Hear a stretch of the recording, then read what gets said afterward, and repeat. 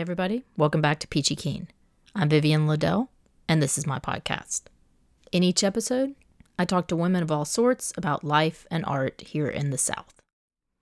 There's no point in wrapping up 2020 for you guys. We lived through it, and for that, I'm grateful. I hope you and your friends and families and friend families are weathering this thing and that you're all staying healthy. But backing down from the most pressing and disturbing, life-threatening aspects of 2020, I do have a few things to say about the year here as it pertains to me and the podcast and women artists. In 2019, there were 10 episodes of Peachy Keen. In 2020, there were only 3, including this one, and the first 2 were recorded before the pandemic hit. So this is the only episode of the whole year that was recorded and released during the pandemic. Usually I record my episodes on location. That's an important part of the process to me, being on someone else's home turf so that they are comfortable and we are surrounded by their work. That's clearly been one of the challenges to making the podcast this year. For this episode, I did make it to the home studio of Alice Stone Collins, the only time I've hung out in someone else's house since March. We were both in a show together in Florida, curated by Jessica Caldas, called I'm Looking Forward to Tomorrow. Jessica recently moved from Atlanta to High Springs, Florida, and started a gallery there called Good News Arts. You guys should check it out. I'll put a link to it at the end of the podcast here. Jessica's the one that recommended that I talk to Alice for the podcast. Alice and I were both teaching in person this past semester, going to work among a fairly risky population of college students who are out partying. Famously, the university where I work at got national coverage for students being out and about partying without their mask on right before school was about to start back. So we reasoned it wouldn't be any extra additional risk for us to mask up and talk to each other for the podcast. I brought an extra mic for the occasion to try and make social distancing a little bit easier. You might hear me struggling with that extra tech issue some in this episode. But honestly, the not being able to visit people in their studio issue has not been the main obstacle for me in recording new episodes of the podcast this year. There have been several great articles in The Atlantic in the past few months. I've been kind of glued to The Atlantic and the New York Times, trying to limit my media consumption about the damage that the pandemic is doing to feminism and to the careers of working mothers that have really hit home with me. There's also been a specific focus in the media in general on women scientists who are publishing fewer papers. I imagine it's harder to measure the toll that the pandemic has taken on women artists. We aren't publishing papers. It's a more mercurial type of career to begin with. Over the course of the past few years on the podcast, I've talked repeatedly about the problem of elitism and exclusion in the art world. Art is oftentimes a career that doesn't make money, or when you're making art for personal expression, which means that either you have family money or you're having to work some kind of day job and then doing art in your off time. And if you're a mom, especially a mom in a pandemic with kids at home all day, you don't really have off time. Even in the good old pre-pandemic days, being a mom has not been particularly conducive to being a working artist. Only 6 out of the 33 episodes on this podcast have focused on women who had children living with them at the time I recorded their episodes. I realize this is not a random scientific sampling, but it is a sampling of women that I'm somehow connected to through academia or the gallery scene, so it may tell you something about artists navigating those worlds here in the South. Alice Stone Collins and I have a lot in common, as we are both artists and academics and have children, which means that both of us have had to fight to get in any studio time this year at all, as our children's online learning at home and our students' online learning at work have taken over our lives. So I'm going to speak for both of us here.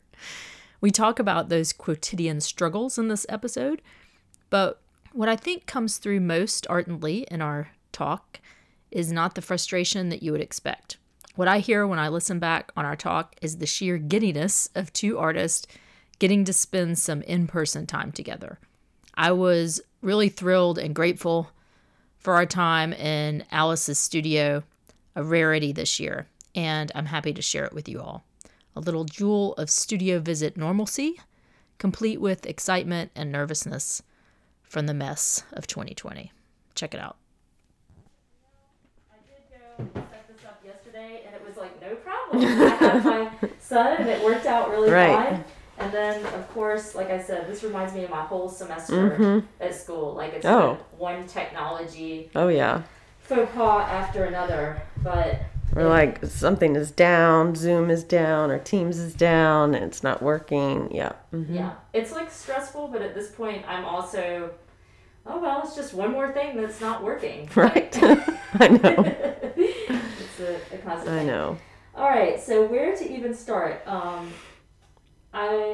I do want to mention that I was really excited to drive up to your house and see that it looked like you were painting. It does. I know. You will see the neighborhood in a lot of the work. Yeah. Mm-hmm. Yeah. So when I was like delighted to drive into your neighborhood, and I felt like I was in one of the works. I'm like, oh, this is for real. Everything.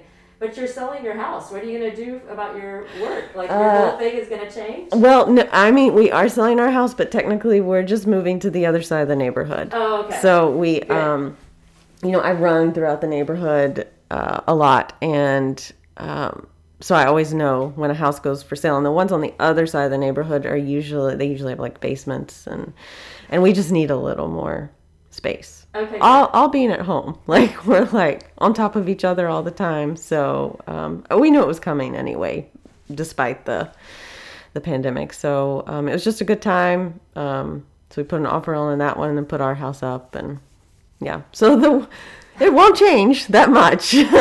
Same atmosphere. I read on your artist statement that you grew up in Northeast Georgia. Are you a native Georgian? What part of Georgia are you from? I am. I actually grew up right outside of Athens in Danielsville, Madison County. Okay. So, yeah. So, like farming? Or what were you guys doing out there? Well, no, my parents were not farmers. They actually taught. They were both educators. My mom taught 4th grade. My dad taught 8th grade earth science. They both went to the University of Georgia, though. And they were actually both from Cherokee County.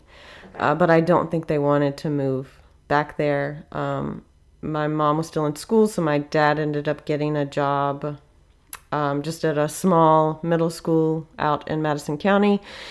And then when my mom graduated, she ended up getting one too, and they just stayed. I think it was one of those things that was convenience, and then it just kind of stuck. So, and it wasn't, it was only a couple of hours from, so they could still see family and stuff like that. So they've been in the same house since I was born, basically. So whereas I have moved around a good bit since leaving that house, so it's kind of really, I think, impacted the work, living someplace for such a long time and being so different because it was a really rural area.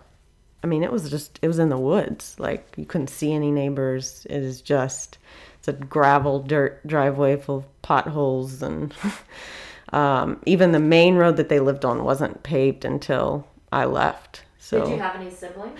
Did not have any siblings. So it was just you hanging out in nature all the time? Yeah, and we had 2 pet goats,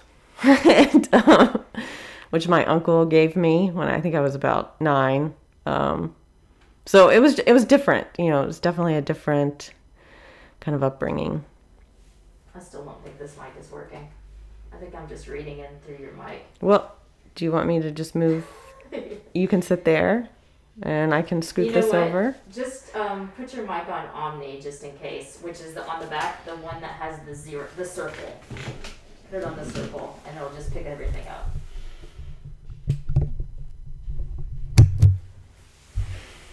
Now that will pick me up stronger from there, and you'll just be the louder one, and that's fine. Okay. I'm kind of echoey.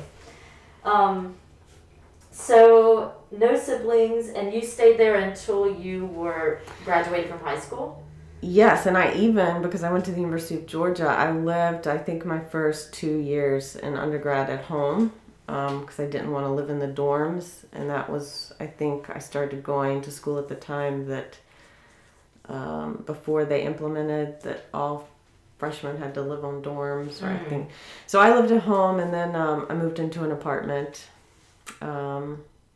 Yeah, so I was at home for a while. I mean, basically until I was about 20, I think. And you were painting and drawing at UGA? Yeah.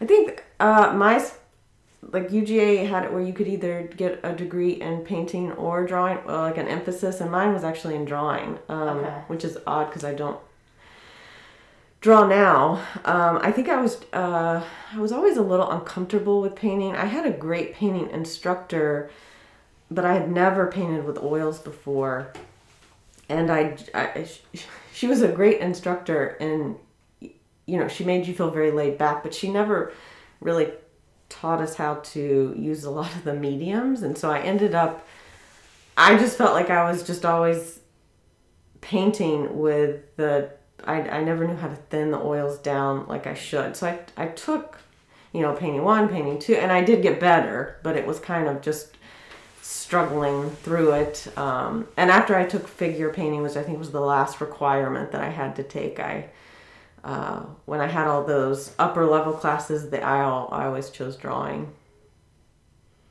Yeah, that's interesting that you say that about not really being taught technique. I'm teaching a painting media and tech class right now, and I was talking to one of my colleagues who's retiring. He's like my dad's age, and he was saying, the young kids these days teach technique. Back in my day, we didn't really teach technique. I mean, it was just like a matter of fact, like. I guess it was more about teaching content and more about teaching modeling, like how to be an artist. And, I think there's some truth in that everybody's going to have to pick up technique to a certain degree on their own. But it is nice to have some basic guidelines like, hey, if you add medium in, yes. Well, I think, they give you this massive list. And so I went out and I bought all the stuff on the list because I'm like, sophomore, like, yes, I'm excited. But I don't think no one ever told us what to use like Liquin for. And I remember it just like sat there and I was like, what is this supposed to do? Like, what is this? Is this like goopy stuff?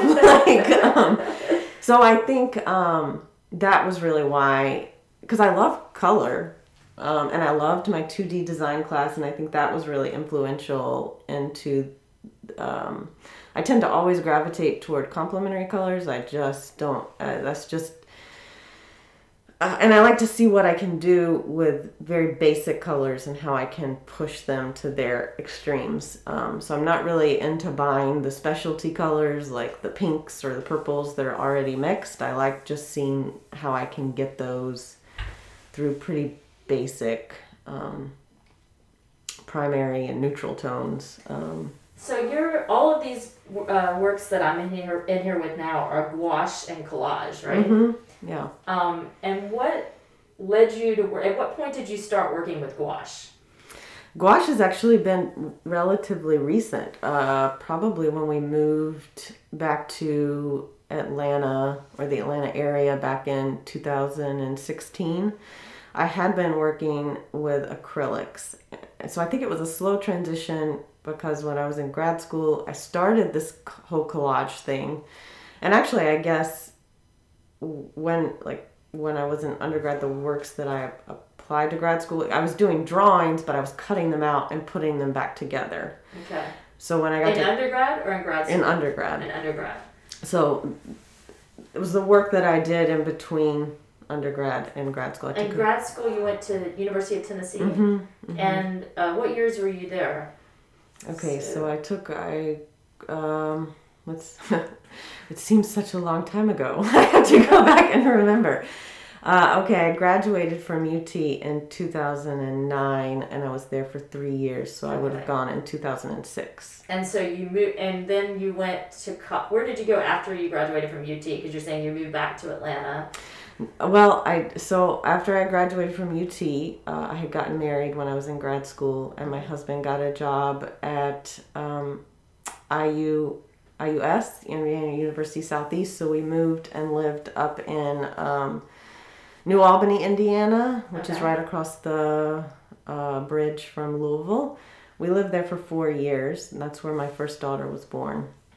So he worked at IUS, and I ended up getting just a adjunct position at a community college up there, and I also worked for the Boys and Girls Club of America, and was kind of transitioned into a full-time position there as their arts and cultural director for a few years before my first daughter was born. So we have that in common. I worked at the Boys and Girls Club in Athens. Oh, nice. Very briefly, but after I was in between jobs, and my kids were really young, and I taught in their arts after school arts program for a little while. It's pretty challenging. It was definitely, that was kind of what I did. Again, when I got a full-time position there, it freed me up to do a little, so I did some grant writing for them and got them, Louisville had this Norton Fine Art grant, so we had a partnership with a local museum up there, and they would send a resident artist in to work with the kids, so it was good. I ended up quitting that job once I had my daughter because the hours were like 12 to 8, and I just didn't see how I could do that with like a newborn and child. It wasn't worth it to pay for childcare working there. So we lived there for 4 years, and then we ended up moving to Colorado, and we were there for about 3.5 years, and then we moved here back to Atlanta. So how many kids do you have? We have two. You have two, and where was your second one? Is a daughter also? And she was born in Colorado. Okay, so one kid in Indiana, then you moved to Colorado, had another one. And how old was your youngest when you moved back here? My youngest was about to turn 2. And how old is she now? That's like... We've been she's here... 6. Yes. Well, she's about to turn 6. Her birthday's next week. Trying to figure all of that out. I mean, I guess as another artist parent, just seeing where you are in that trajectory of kids growing up, I know you have some relationship to the Artist Mother podcast. Have you been at a show with them, or...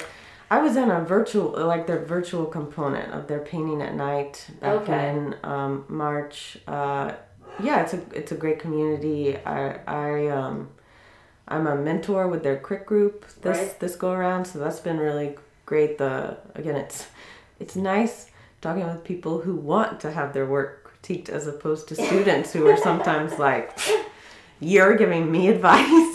So they're very open. They love artists. It's just like a little bit of a breath of fresh air sometimes when you're dealing with some students who can not be very open to critique. So yeah, totally. And I was asking because I've been on their podcast before. I'm also supposed to do some kind of mentor thing coming up. I don't think it's exactly what you're doing, but something along those lines. But when I was in the panel with them, and somebody asked me about how I made work when my kids were young, and I was like, I didn't. For me, it was like about a 7-year period where I made no work. It was until my youngest was about 4 years old. So when I'm asking about your kids' ages, I'm kind of like relating it to my own experience. Right.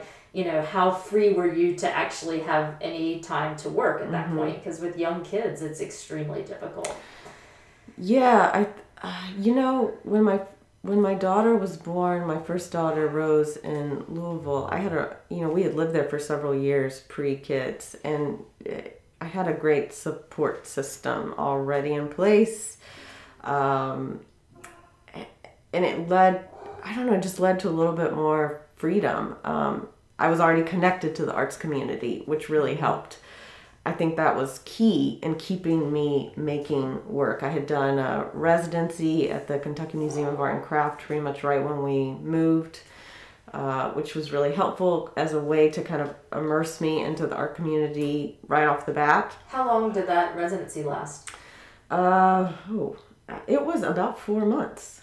It was great. Yeah. That was before your kids were born? Yeah. Yeah, right after I graduated from grad school. It was perfect because when I was in grad school, I was making, again, very large-scale work that was collage-based, but it was more installation style, so I would take up, an entire wall. I would cut things out, and I actually just I used a staple gun to Yeah, put I looked at everything out. some of those older pieces. I remember looking at one that was called like some year out of the 80s, like 1980. Oh something. yeah, November 1987. I don't know what happened in November of 1987, but it was just a timestamp taken off a photo that I was using to get all those different floors from. You know how the old school photos will have the little date down at the bottom. So I was trying to get away from the figure at that point. My professors in grad school, well, you know, they're just always trying to make you do something different than what you're doing. So I was getting a lot of pushback against these drawings that I was doing, because I would always use graphite on the people and paint on the objects that were not people. And so they were like, well, what happens if you just take the people out? And that's interesting. Because I was always working from reference photos, specifically old family photos. I was kind of obsessed with them. And there's only so many times you can ask your friends to pose for you. So then I just started saying, well, I'm just going to go back and look at these old family photos. And so I was using myself, because I was an only child. So my parents had a ton of photos of me. So I just started drawing the surroundings, but I would just take myself out. So that's why it was just a whole bunch of floors, because there were all these pictures of me playing on the floor, but I was always I took myself out and painted the pattern of the floor. So that kind of just catapulted me into doing these larger installation pieces. And at that time I was using so much paint, and I was in grad school, that I just used house paint. I would take the acrylics and mix up the colors that I wanted, and then I'd go to Home Depot and just buy gallons of, you know, just some cheap house paint, and that's what I would use. And you were still doing collage though with that, so you were painting onto paper and then putting it onto the walls and the floors? Mm-hmm. So like the piece that you're referencing, the November 1987, all of those wood planks were individual wood planks that you painted. Okay, really interesting. And the piece, to me, what I thought of when I looked at it is like how we kind of try to reconstruct memories of places, because your installation was not a complete reconstruction. Right. It's like all of these little tidbits, and it looked like a pixelated, you know, like a Zoom meeting gone bad. Yeah. It had frozen, you know, and like parts are missing. Right. So I thought that was really interesting, because it was a reconstruction, but you know it's not a complete memory. You know, that's kind of the way I read it. I was curious about that, like it seems like you're going smaller and smaller. I saw, this is like one of your most recent works that I just saw on Instagram, right? And you know, you said small. I've actually been working even smaller than that. That's like an 8x10. I think it's 9x12. 9x12. Right. So I guess that's where we are in the pandemic. It's like we only have a certain amount of time. And yeah, and those have actually, I'm actually making them for the, for like a little holiday show. I was asked to make a couple of small pieces. So they needed to be like smaller than 12 by 12 inches. For the holiday show? What holiday show? The Swan Coach House, the mini things, or small little, whatever their title is. So those are actually for that show, and I just didn't have any pieces that fit that size parameter. So I was like, well, and it's been such a great thing for me to do right now, because again, we are in the process of moving, and I just find that I can't. These are so nice because I can sit down and I can work an hour on them and feel like I've made some progress. Where sometimes if I only have an hour, if I'm working on one of these, to me, larger pieces, the 24 by 30, I just don't feel like I get anything accomplished. So the small pieces have been a really nice break, a nice relief. Yeah, totally.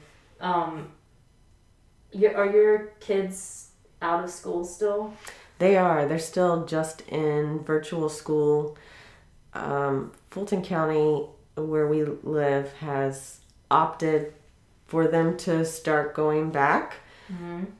And we have opted to not send them back, just because, you know, one of the whole reasons that we moved back to the Atlanta area was because we kind of got to that point in Colorado where it was beautiful. We loved it out there.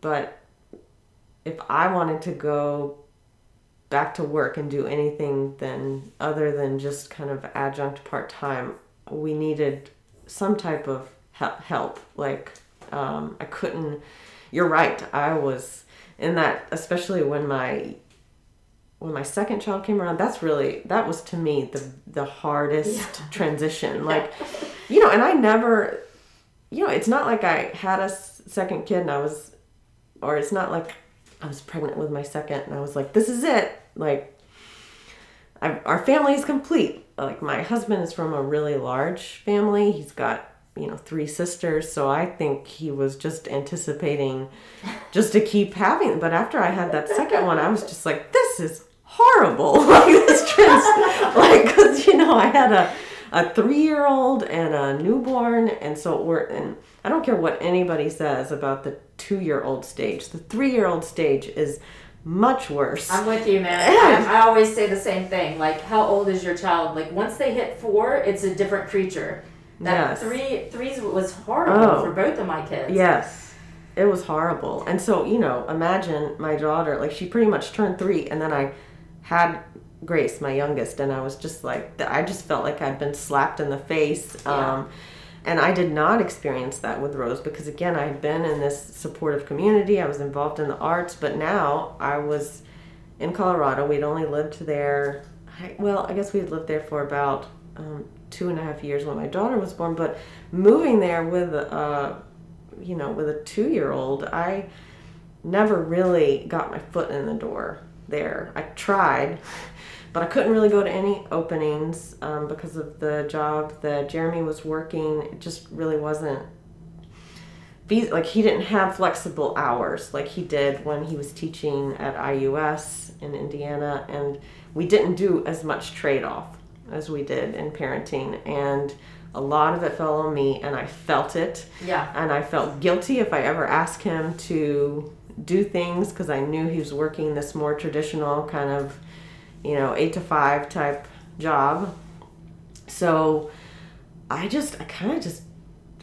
wouldn't say I was depressed, but I definitely stopped making as much work. I feel like I know exactly what you're saying. We were in New York and we had our second, and it was like with our first child, first of all, he was a better baby. Mm-hmm. He slept, yes. He ate, he was a generally happy baby. Uh-huh. And I just put him in one of those ergo carriers and continued on with my life. I went to art openings. I was just like, what? I have a kid. No big deal. Mm-hmm. And then when we had our second kid, it just buried me.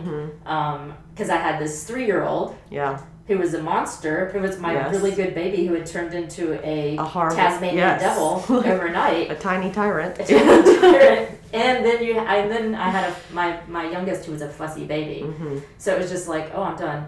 And I will tell you, I feel I somehow clawed my way out of that period. Mm-hmm. I think what you're getting at with your story is you finally moved back to Georgia to have support, which is exactly what I did. Yeah. And I feel like I've spent, their whole kind of childhoods clawing my way to my own art independence.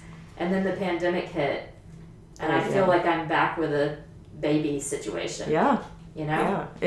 You're so right. I mean, it's my studio and my time in the studio since the pandemic it's like not recognizable to what I had when they were in school. I would have,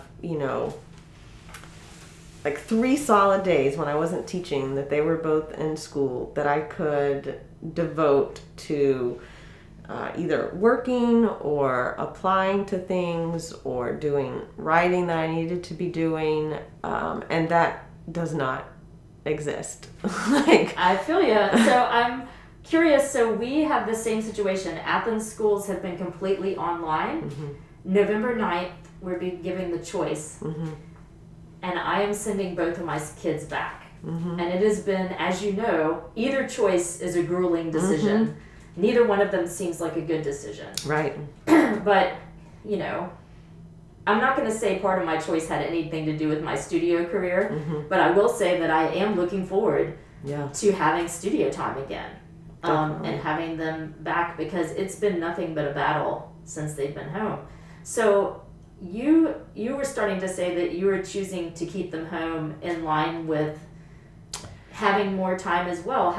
Are you having help with them, or? Yes. Okay. So my mother comes and helps primarily with my kindergartner. My older daughter Rose is in 3rd grade, and she's pretty self-sufficient. Like, I think she knows how to work most of the systems now better than I do. So the only thing that sometimes she might still need a little help with is if she has to take like a good photo of something, but primarily because it's hard to take a photo using the computer, so she gets me to take it on, stuff like that. But otherwise, she's pretty self-sufficient. But the kindergartner, Grace, she needs, you basically have to sit kind of with them for the whole time. And so again, we're taking advantage of the fact that we moved back here, and we have a family member who is willing to come over and help, and she enjoys it. She wants to help out. Even if I was sending them back to school, that's where my complication comes in, is because I would still need her help, because my work schedule, as you know, you don't go in and work traditional hours when they're just in school. You don't start at 8 and get done at 2. Right. My hours are more like 11 to 6. Right. And same with Jeremy. He doesn't get done until after they are done with school. So is he teaching now too? He is. Okay. At college, the college level? No, he teaches at a school called Fuji's Academy, which is a school for refugees. And they used to be based out of Clarkston. I think they just moved their location. But right now they are completely remote, and I'm not quite sure what the winter or spring semester will bring for them. So because of that, we still would have been relying on, help from family, which many of them are in kind of that older age bracket that is more kind of susceptible to the virus. So it was a really complicated decision, and one that, I'm hoping that we can figure out a way after the break to potentially send them back to school, because I know they want to go. They want to be in school. Yeah, there's so many factors involved in our deciding, but one of them was financial. I've been having to pay someone to help with my youngest, and he's been in a pod for the past couple of months with like 8 other kids, and without that, I think he would have been really depressed. He's not handling this well. Yeah. Like, for me, a large majority of my decision was based on the kids' mental health.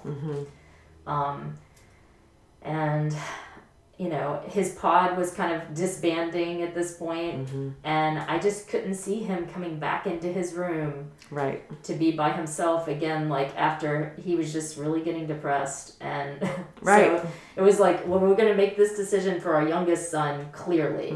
Like, it is clearly the best decision for him. Right. But for our oldest, he just kind of got lumped in there, because we're like, if your brother's going back to school, then you should go back. Both of my kids have health issues that I'm concerned about, which is a whole other thing. And I've spent a lot of time researching. One of them has asthma. It seems like that's not the worst thing. But the other one has an immune disorder, which is kind of unpredictable. He hasn't been showing any symptoms of it. And I asked his doctor. The doctor can't give me any information. We don't have facts on this. It's too rare of a condition. So I don't know. It's stressful. It is. I just feel like there's no good answer. I worry about the whole social implications as well. Again, me being an only child, I don't have any, I don't have any siblings who have kids. Luckily, again, Jeremy has 3 sisters. 2 of them live in the area, and they each have 3 kids that are, and so but I just feel like it's like we've kind of created this own little, their own little pod. And are all of their cousins at home right now? Yeah, so I have 2 siblings, and that is a good way to kind of judge some things. But it's interesting.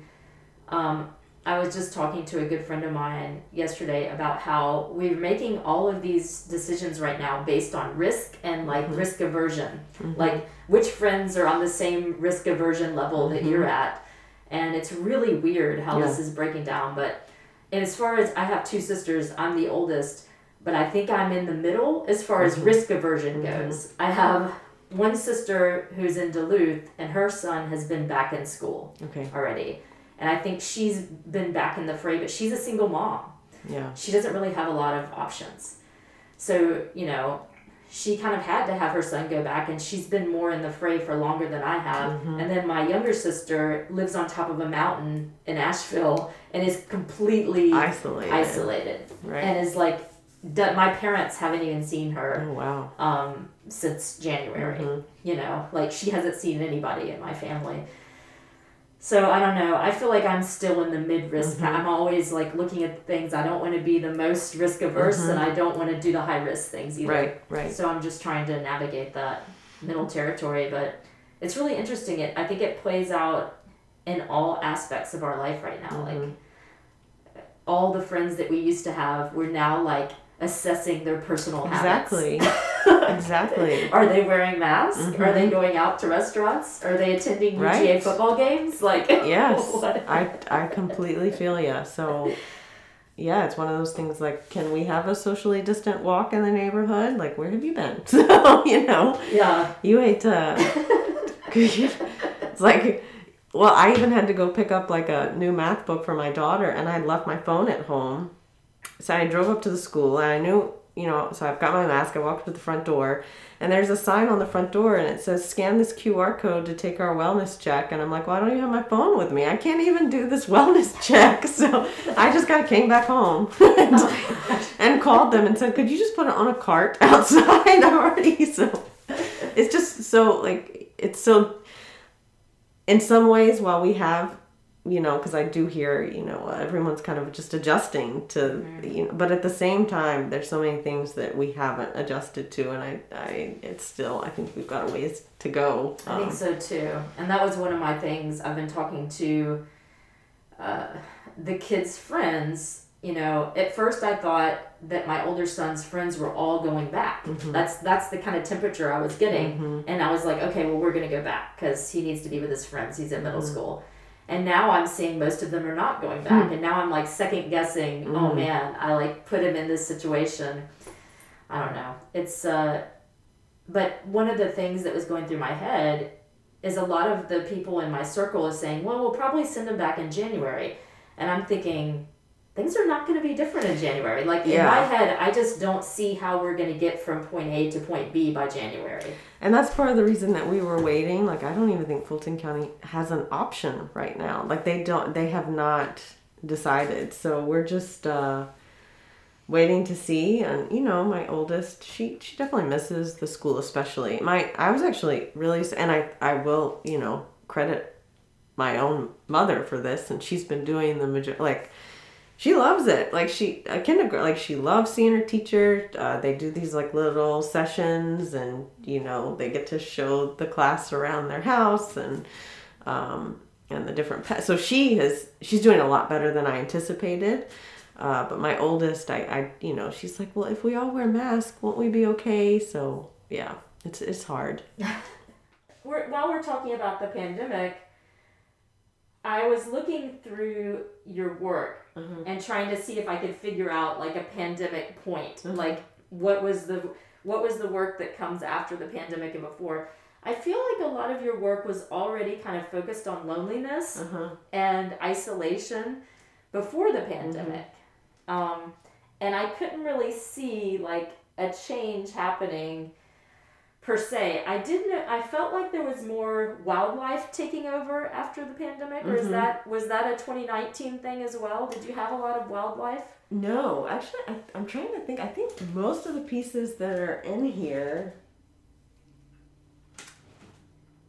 So this one was made in 2019, but that's the only 2019 one that's up. This one with the air freshener trees and the one with the Amazon trucks were the two pieces that were in progress. when we started the shutdown back in March. So your Amazon trucks, you started before the pandemic? That's unbelievable. Yeah, because I sit up here. I mean, this is my studio. And so I can see everybody who goes by. And it's a lot of Amazon fans. And I was just sitting up here one day and I just said, I'm going to count how many I see. And it's just kind of unbelievable. I mean, how many different ones? I'm like, can't there just be one? Like, why do we need to send like 8 different trucks here for...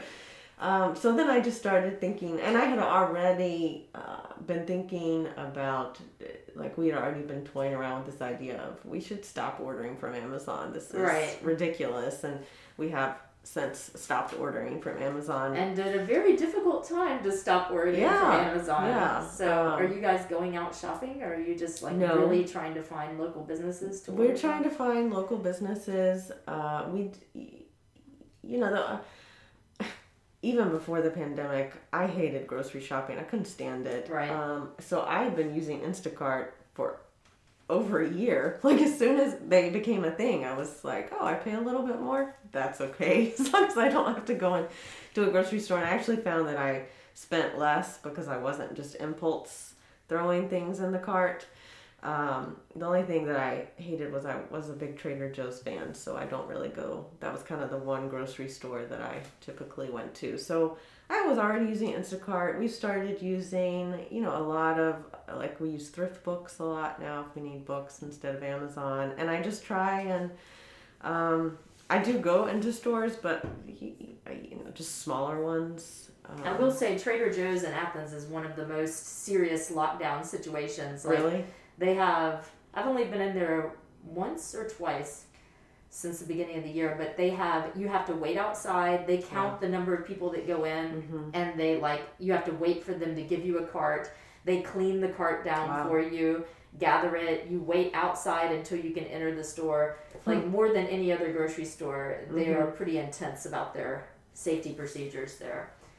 But yeah, I haven't been, but I'm tempted to go because it's funny, I'm so not a pumpkin spice anything fan, but they just have, like, it's just, I don't know, it's such a cheery place to go into during the holidays, but yeah, so yeah, we're trying to find smaller places, stores this was really kind of like a protest of that kind of monolithic, big business, before the pandemic, which the pandemic has definitely exacerbated that.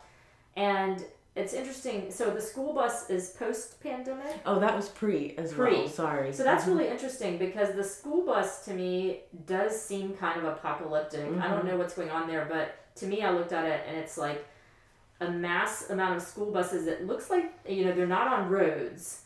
And neither one of these are they on roads, they're on landscapes. So the school bus one, to me, it looks like a kind of Joshua Tree kind of desert landscape. And then the Amazon trucks are all stuck on the beach, like stuck in the sand. So I don't know what your original intent was with these, but when I saw the school buses, I definitely thought it was like empty school buses kind of stuck in an empty landscape. You can't see people in there. The windows are all tinted. You can't even see drivers. It just becomes about like these machines going through an empty landscape. So for me, I was just like, it just brought up all of this trauma of trying to deal with our kids in schools right now. But this was pre-pandemic. So what were you thinking when you made this? Well, I did have both of these pieces in mind together. So the school bus was made it was one of the first pieces of 2020, so I would say January or February. I can't remember exactly the month, but I had not been to Stone Mountain since we moved back, and my kids had been dying to go to this Snow Mountain. Yes. We did it. Yeah, so we went over over Christmas. And we hiked up first, and it was, I don't know, it was just very surreal, like something about hiking up, being surrounded by all of these people of different ethnicities, then going to Snow Mountain and literally staring up at that at the monument while you're in an inner tube. Like it was like hilarious to me, and it was sad, and like the irony of it. I just really wanted to do something with Stone Mountain in it, but I also... That's interesting. We had the exact same experience. I had gone there a lot as a child, and I didn't want to take my kids there because of the Confederate monument. Exactly. But then there was the snow thing. That's exactly the thing that brought us there, because we didn't have snow, and the kids were like, "Can we go somewhere that has snow?" And I was like, "I can't afford that. We're just going to go to Stone Mountain." Yeah. But, it is what you said. It's changed a lot since my childhood. And it is very diverse. And somehow all of those diverse peoples are just ignoring... They are. ...this giant thing that's there. I mean, that's weird. So what does that have to do with the school buses, though? So I think I was thinking back to more kind of political issues of... old school busing issues and coming up, but also just thinking about the mentality of trying to teach my kids that that's not okay, being up all night. I just feel like it's this weird thing, like, let's go outside, let's hike and do something good for your body, and here's this monument. So it's a very kind of complicated... It's hard to talk to them about, because they of course associate this place with fun and joy, and I don't necessarily. And how do I don't want to give them any negative connotation, but I also want them to, I take that back. I want them to have their own feelings and emotions about a specific place, but I feel like there also has to be an accurate sense of historical accuracy that goes along with it. So it was just a complicated thing that I was trying to deal with in both the experience and having to talk to them about it. And that naturally led into the Amazon pieces, the Fouling the Nest, because I'm thinking about how failed systems that kind of created the buddy system piece with the school buses, and Fouling the Nest, think about all these corporations who are just corrupt. And I put them on the beach because I was thinking about sea turtles coming up and laying their eggs on the beach, but how they're endangered and people are often not respecting their eggs and go and they get destroyed. And so I just, these instead are... That makes sense now, because I can see them coming out of the water. I mean, I think the more I look at this, the more interpretations I would have, but I did get the feeling of like being stuck in the sand. They're kind of like, and both of these are in places where they're not supposed to be. They're like invasive.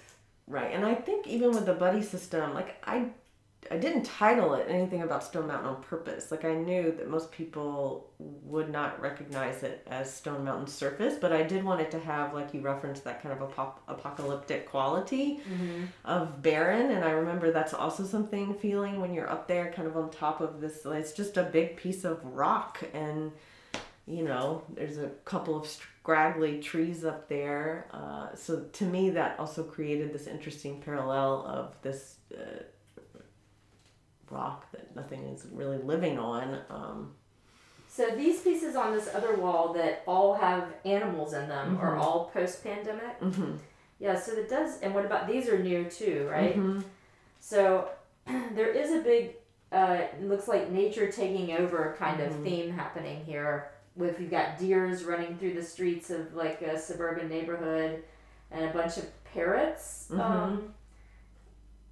A lot of parrots, and I don't know what, like an empty carport, it looks like. Well, it's so that piece is called Talking Points. I had my parents, still live in Athens, so when my mother is here, the 3 days a week that she helps out with my daughter, she goes and stays in her childhood home, which is my grandmother's old house that nobody lives in anymore. So that is like the porch off the back.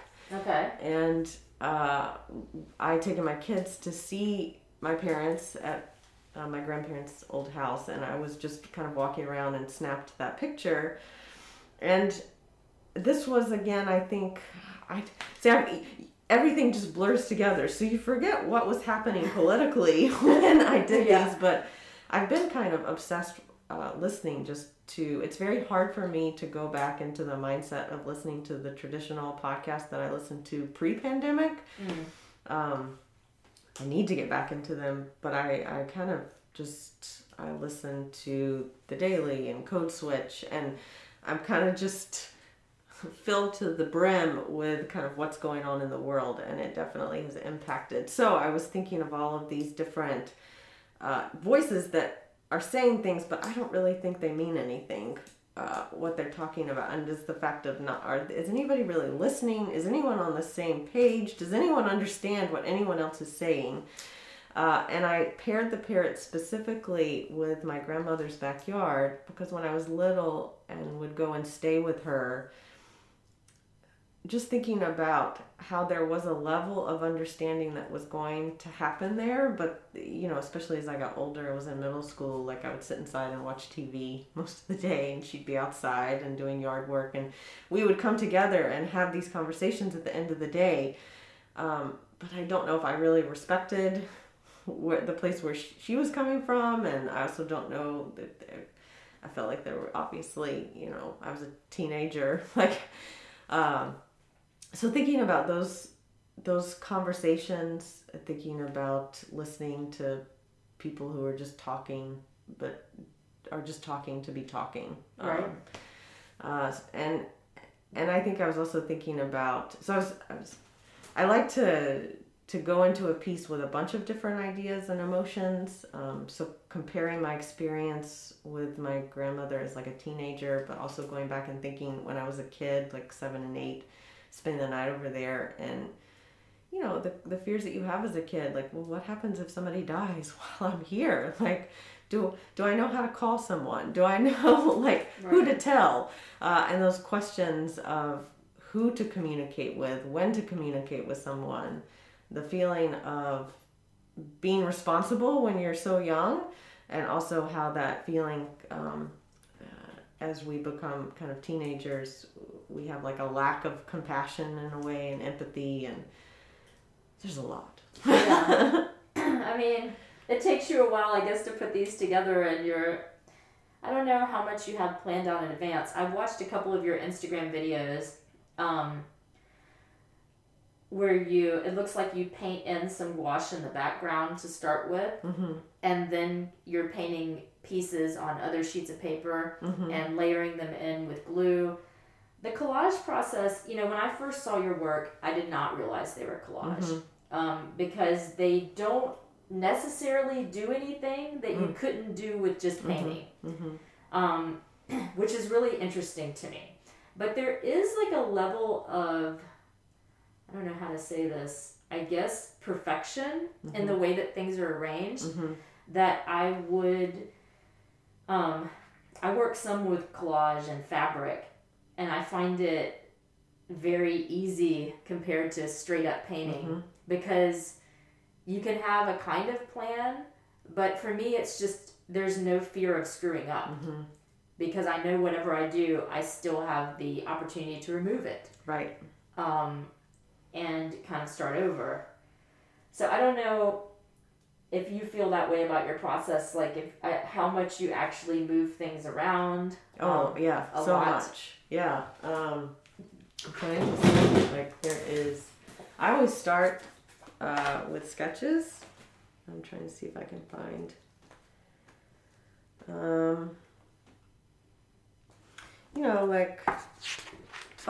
for that little piece down there, like I did, I'll do a sketch, and I actually painted all of these little trees to put in that small piece, and that one's not completely done yet, but I painted them, and then I didn't end up including them because they didn't look right once I started to glue, so I took out I think 3 that I had, 3 little smaller ones, and same goes, in the pool floats, I had done a sketch, and once I got them all laid down, I realized I needed a lot more pool floats. So I actually, while the glue was still wet, I peeled them all back off. I painted about 4 or 5 more floats, and then I re-glued everything back down so it'd have kind of a more layered approach. It's the same thing, I guess, as if you were working on a painting and you knew it needed something, and you would have to either rub something out and repaint on top of it. I guess the only difference is I'm just doing it with cut paper. I also kind of like building them from the ground up. Like I like the concept of painting that street with all those deer and seeing what it looked like before all the deer were put down. Right. Any type of interior space, like again the bed and the bunnies, I like seeing the empty room just with the floorboards and then gluing the bed down. Like it's almost like you're like going through the process of adding of decorating. It makes me feel a closer connection to the pieces and the places that I'm recreating in a way.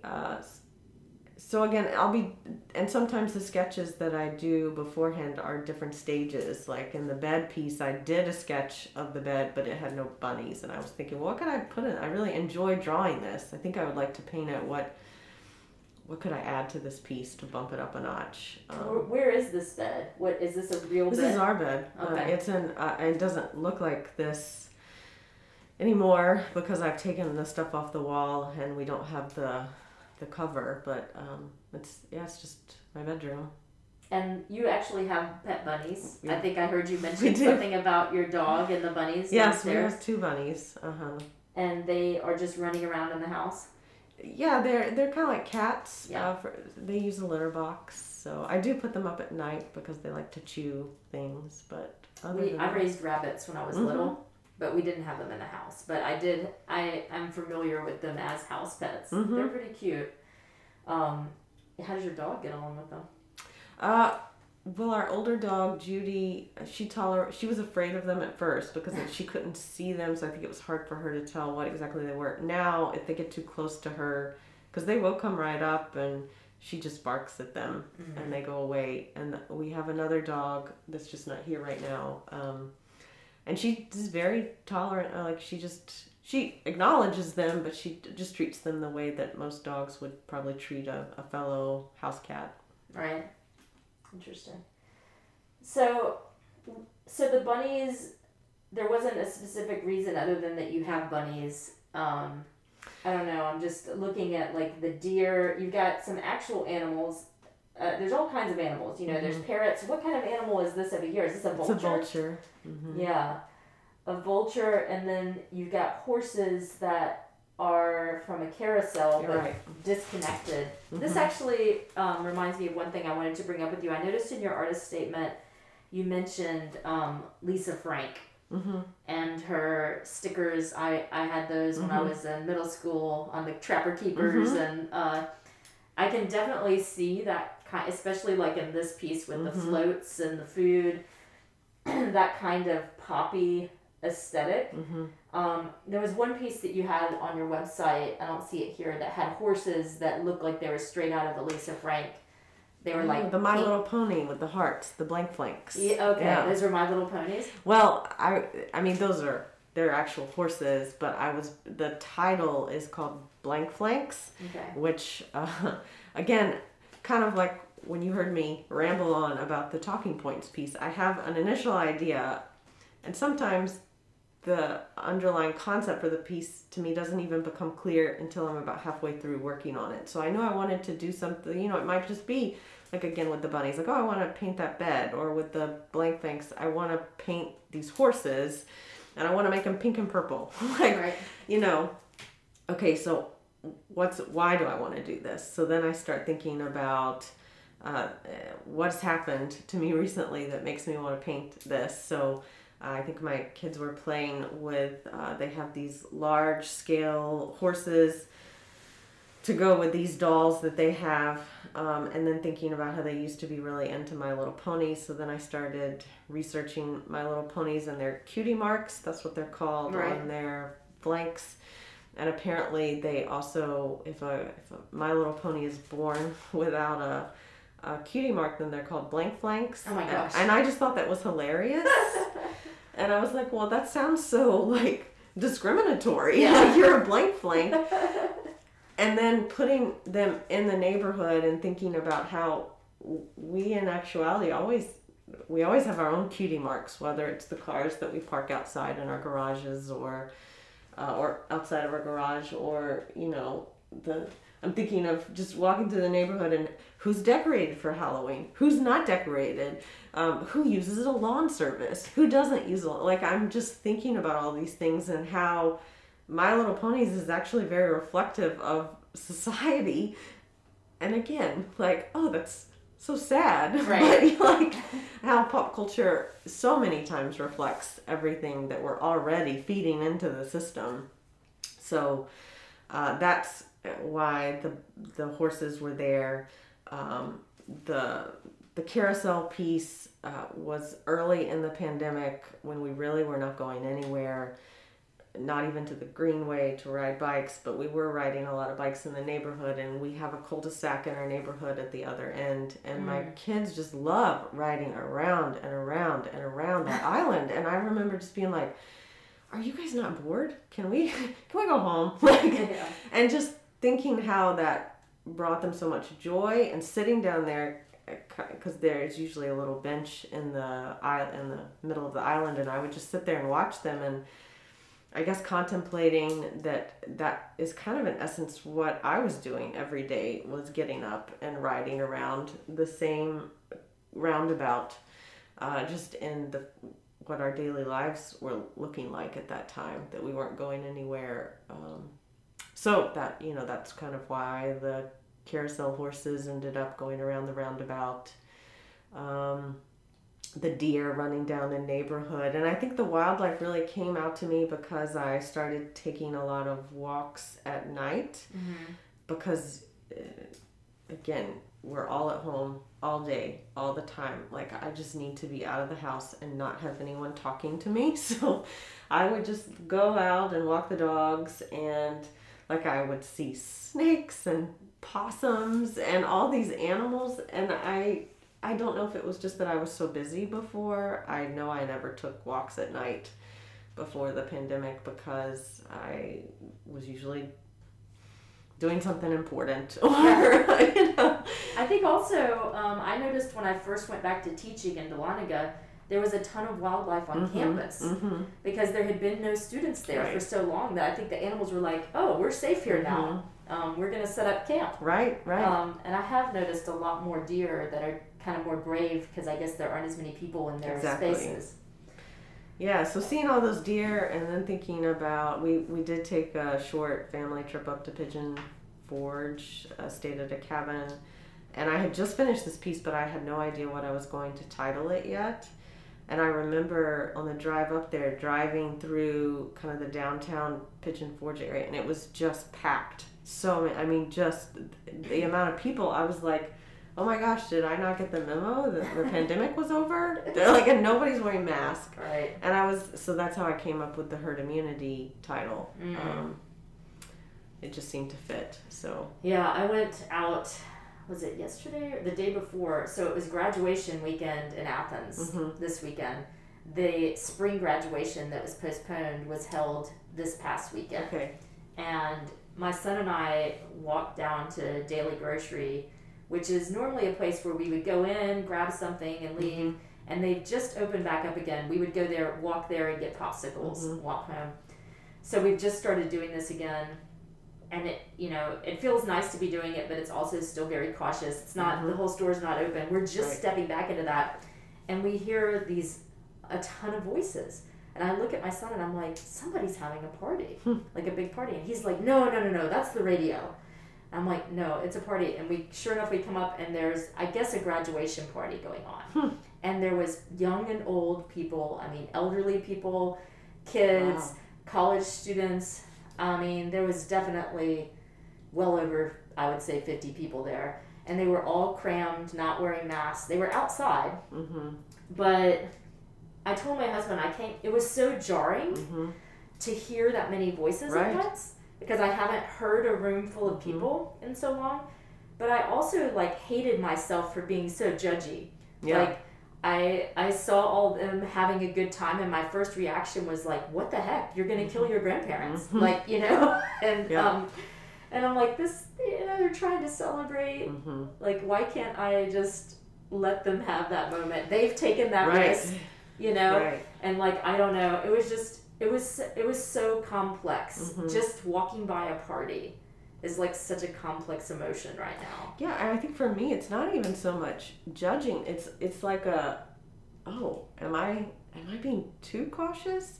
Is this how the rest of the world is acting? And I've just been like it's almost like it's not feeling left out, but it's just a sense of otherworldness that I just feel like I'm missing something. Well, I think it's definitely coming down along political divides. And, that's something I'm really aware of, especially as I'm choosing to send my kids back to school. All the schools in what I call the hinterlands, the places around Athens, Oconee County, Barrow, their kids are already in school. They've been in school. Exactly. And I tried to look into what's happening there, but it's very opaque. Like, I wanted numbers. How many kids have gotten sick? Has anybody died because of these school openings? There's nothing. In fact, the state of Georgia has explicitly chosen not to release that information. They're leaving it up to individual schools. Right. And individual schools, they don't have the ability. They're not a college. They don't have professors that do research, They got teachers that are struggling to do their basic everyday jobs without killing themselves, literally. And, so that information's not out there. But I do think it's very political, and I often, I like you, am like, am I overreacting? Yeah. Like, am I being crazy right now for what I'm doing? Like, that's another thing, like, are these people not wearing the mask right? But then, it's so complicated. A friend of mine who I was talking to that I mentioned earlier, she lived in Japan for a while, and she's really curious, like, how is this going to affect our reality going forward? Like, because in a lot of Asia, people wear masks all the time and have been doing that for years. Is that what a new U.S. is going to look like? But in Georgia, it already doesn't look like that now. I mean, in a lot of places, that's why there is this divide. I think if everybody was wearing masks, then I would feel much safer. Right. Going back to school, sending my kids to school. But it is because a lot of people feel like it's an infringement on their freedom and they're not wearing the mask. That it makes the rest of us who are used to doing the school projects by ourselves, as the meme says. Yes. Yeah. Have to be overly compensating. Right. I don't know. No, I agree. Again, so much of that, yes. Sorry. I'm venting. I'm enjoying the company of a human. No, right. That is not my student. Or not on a screen. And not on a screen. Yeah. So, yes, just let me vent a bit. I do want to wrap this up. I want to ask you about a couple of shows that you have. I'm pretty impressed. So we're both in a show together right now. And I was noticing that we've been in shows together in the past. Yeah. But I did not know this. I don't know if there's any other ones, but I noticed we were both in the Create Her show at Kai Lin, which was at the very beginning of the pandemic, to the point where he was like, should we have an opening or not? It was that point, and I think they did have an opening, and I didn't go. They did, and I did go. And you did? Yes, but I remember it was one of those things where Jeremy was like, are you sure you want to go? And I was like, yes, I want to go. Because and I think some of that came with, it was hard for me to integrate myself into the kind of art scene here in Atlanta. And I think that was because, again, when we moved here, I still had that 2-year-old. She just turned 2, 5-year-old. And it just takes a while to kind of get everyone situated. And then I was finally getting to a point where I was making work again.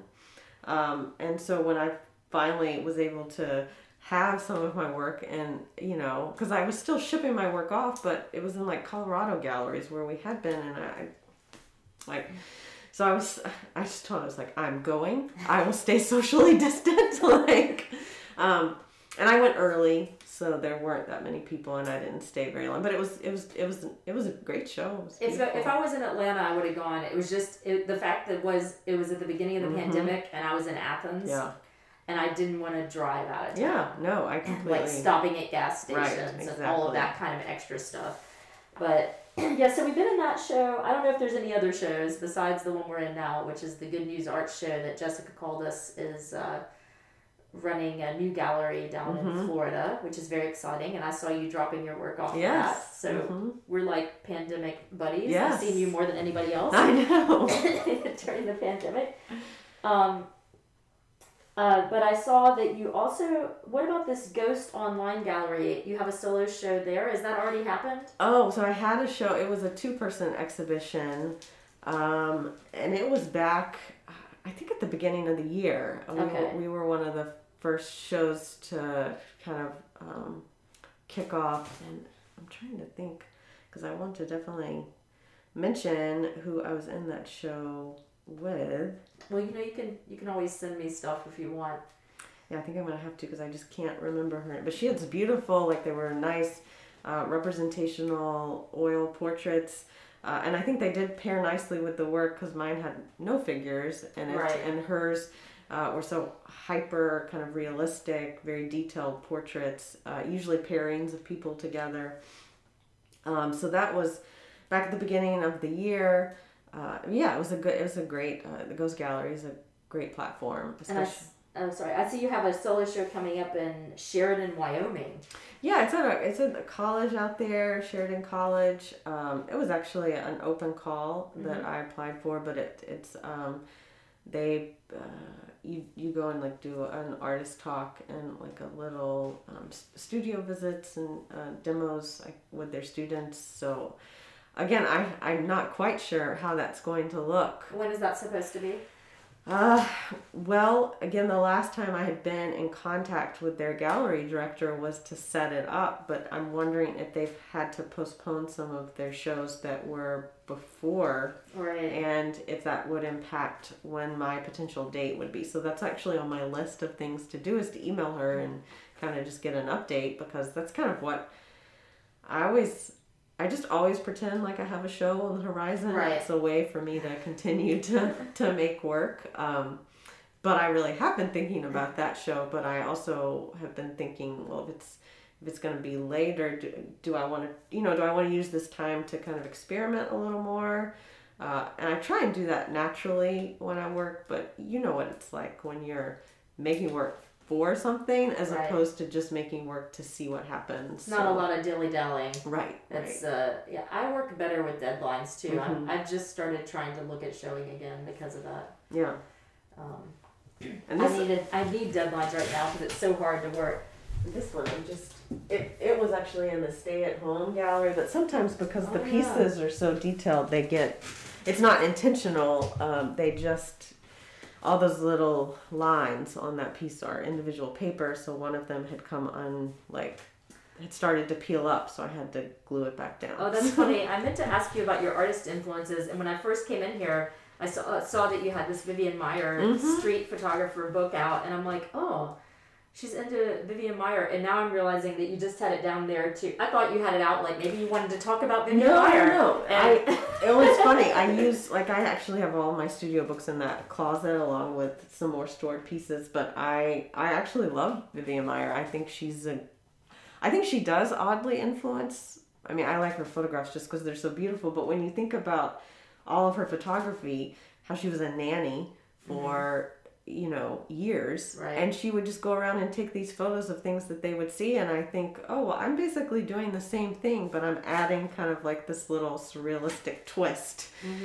But some of her pieces, I'm trying to think of one that it's toward the end of they're just so, like a dead horse. Like I'm just thinking, like I did a piece earlier in the year of a dead deer at the front of the subdivision in the neighborhood, and there is a strange similarity, but I would not have thought of it until I saw that. But it's funny because I thought you had that out there to talk about her, and now I'm realizing you had it out there just to weight down your piece. Yeah, and that's how I all the pieces get weighted down with books, usually multiple times, because I glue things down and multiple.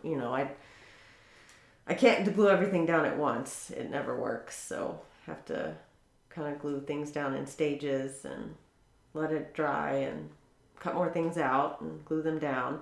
But I'm definitely kind of I'm a stickler for composition. So that, I think that's one of the main reasons why I just continue to work with collage, because it gives me until the last minute that I glue something down to play around with that composition and say, is this right? Is this what I want it to look like? So. Well, it's really awesome to see all of your works in person.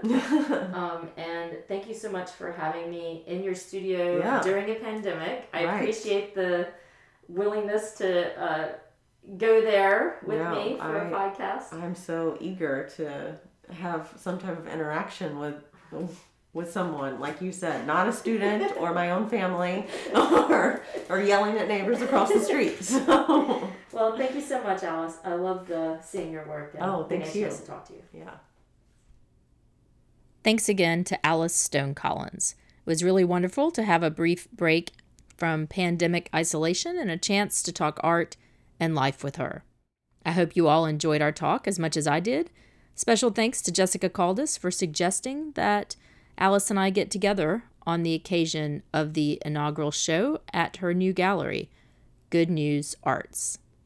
You can still catch the Swan Coach House show, Little Things, curated by Marianne Lambert, that Alice mentioned making some small-scale work for. It's up until January the 7th. If you've never been to the Swan Coach House Gallery, I highly recommend it. It's on the same grounds as the Atlanta History Center in Buckhead. I like to go to both when I'm in the neighborhood. And to follow up on the two-person exhibition at Ghost Art Project that Alice had, it was with Allison Dysing, who has some really interesting figurative work. Unfortunately, it doesn't look like the Ghost Art Project is still operating with a website, so I'm putting a link to Dysing's website on the Peachy Keen page. I've also got links to Alice Stone Collins' website and her Instagram page, and other web resources related to our chat on the Peachy Keen page of my website at Vivian Liddell, that's VivianLiddell.com, along with images from our studio visit. Thanks so much for listening to episode 33 of Peachy Keen Podcast. There's so many great women artists around the Southeast, and as you can tell by listening, I love getting to know them and their work and being able to share it with you all as well. I always welcome individual feedback, but it would be really helpful to support the podcast if you could leave a quick review on iTunes, which is now called Apple Podcast, or on Stitcher. You can put in any name you like. It's pretty anonymous and only takes a minute, but it really helps people find the podcast since podcasts are ranked by reviews. Peachy Keen also has a Patreon page where you can join as a subscriber to pledge your financial support. Just go to Patreon, that's patreon.com, and search for Peachy Keen Podcast. Or you can use the link on the Peachy Keen page of my website. Fingers crossed we can get back to a more regular podcasting schedule sometime in the foreseeable future of 2021. In the meantime, Happy New Year to all of you. And I hope you and yours are keeping safe, seeing and making some art if you can, and that your days are peachy keen.